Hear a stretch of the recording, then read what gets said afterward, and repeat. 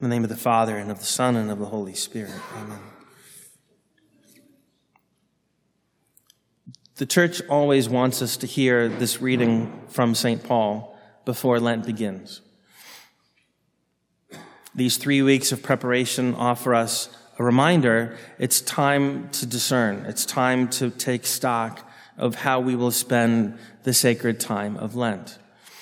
Once Lent begins, it's a little too late. It's still worth beginning Lent well whenever we decide to get around to it. It's even better to decide before Lent begins how we will spend it. So I offer you 2 different types of considerations. One is, what is the thing or the person we worship instead of God? Or what are the thing or things, person or persons, whom we are trying to worship in addition to God?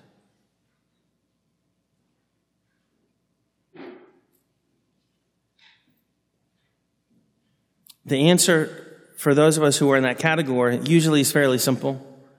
If someone's in that mode of being or mode of not being, it's usually someone. It's a completely inappropriate relationship that has divorced them from God and the church.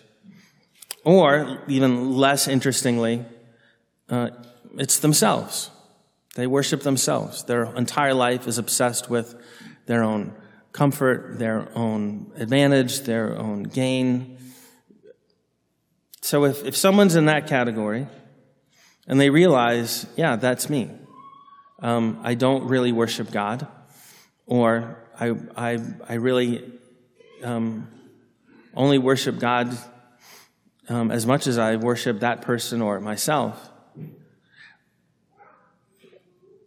Recognizing it means that we have to do something about it. And if I sniffle, I pardon. It's just the allergies this week. If we recognize that I'm in that category, I must do something about it right now. Every time we recognize an evil and refuse to do something about it, it becomes more permanent. It sinks more deeply into our souls. And so if I admit, in fact, I love beautiful liturgy, but I don't worship God, that needs to stop. We need to do something about it, identifying what it is or who it is whom I worship instead, and detach. Now, the second consideration almost certainly applies to all of us, and that is, what are the things that I seek for comfort instead of God? What are the things I seek for encouragement instead of the Lord? And these things may be acceptable in and of themselves, but they have become for us a substitute for prayer, a substitute for the love of God.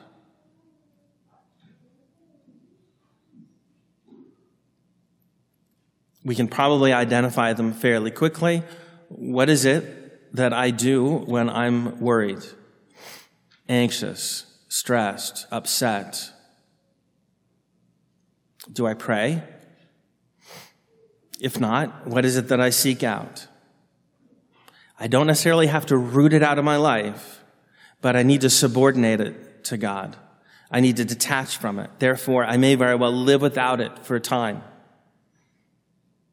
so that I seek my comfort, my encouragement, my consolation from the Lord.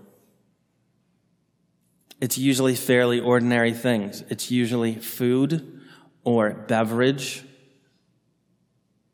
television, the things we do with our telephones.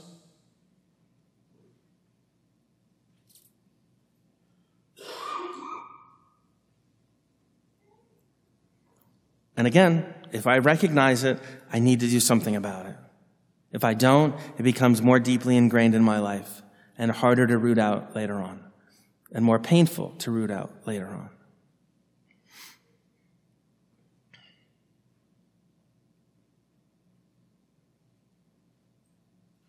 More than likely, our chief obstacle, the thing we worship, is not chocolate.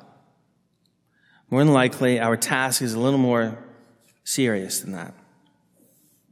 Mind you, it's not as though we're off the hook because we know, we have moral certainty at least, that we're in the state of grace. We can receive the sacraments, we can enjoy the love of God, and then go pursue all the other things we really want to do. St. Paul's reading makes it very clear what the goal is.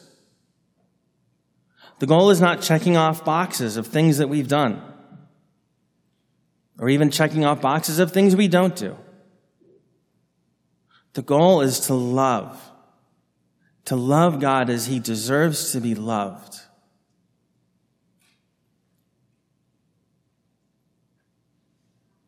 To love God as he deserves to be loved means eventually in heaven to love him and praise him. Now to love him and serve him. And to praise him and worship him.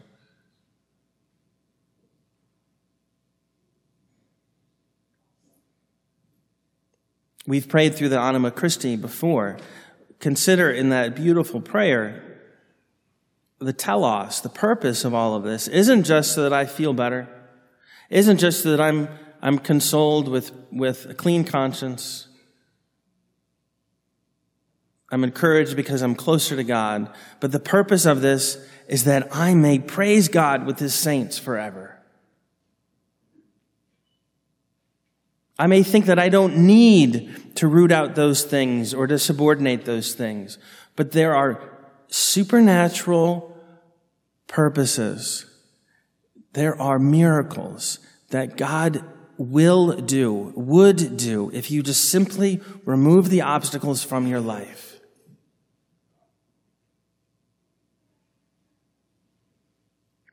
Whether it be helping you discern a vocation,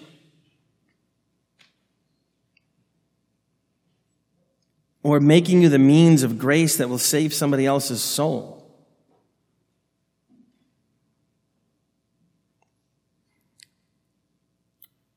Our unwillingness to root out what needs to be uprooted impedes the purpose of God.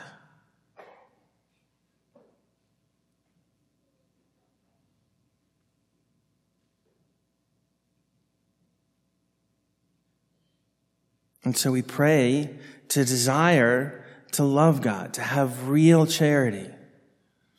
Not just to do some good things for some people who are needy, but to love God as he deserves to be loved, which means right now to love everyone the way God loves them. Because I can't love God unless I love everybody else.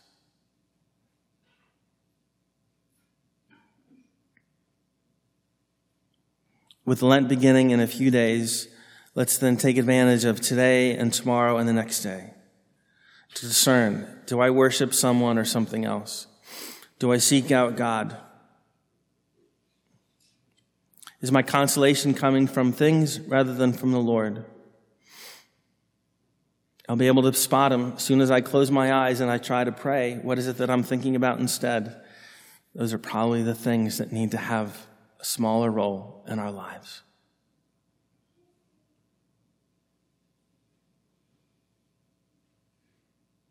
The Anima Christi, again, is a beautiful prayer, not just because it puts holy sentiments on our soul and holy words in our lips. It doesn't just ask God to forgive us or take away bad things, but it asks God, it begs God to live deeply in us so that we may accomplish his purpose. And so we pray, Anima Christi, sanctifica me, Corpus Christi, salva me, Sanguis Christi, inebria me, Aqua lateris Christi, lava me, Passio Christi, conforta me, O bone Jesu, exaudi me. Ab in intra vulnera tua, absconde me, ab oste maligno, defende me.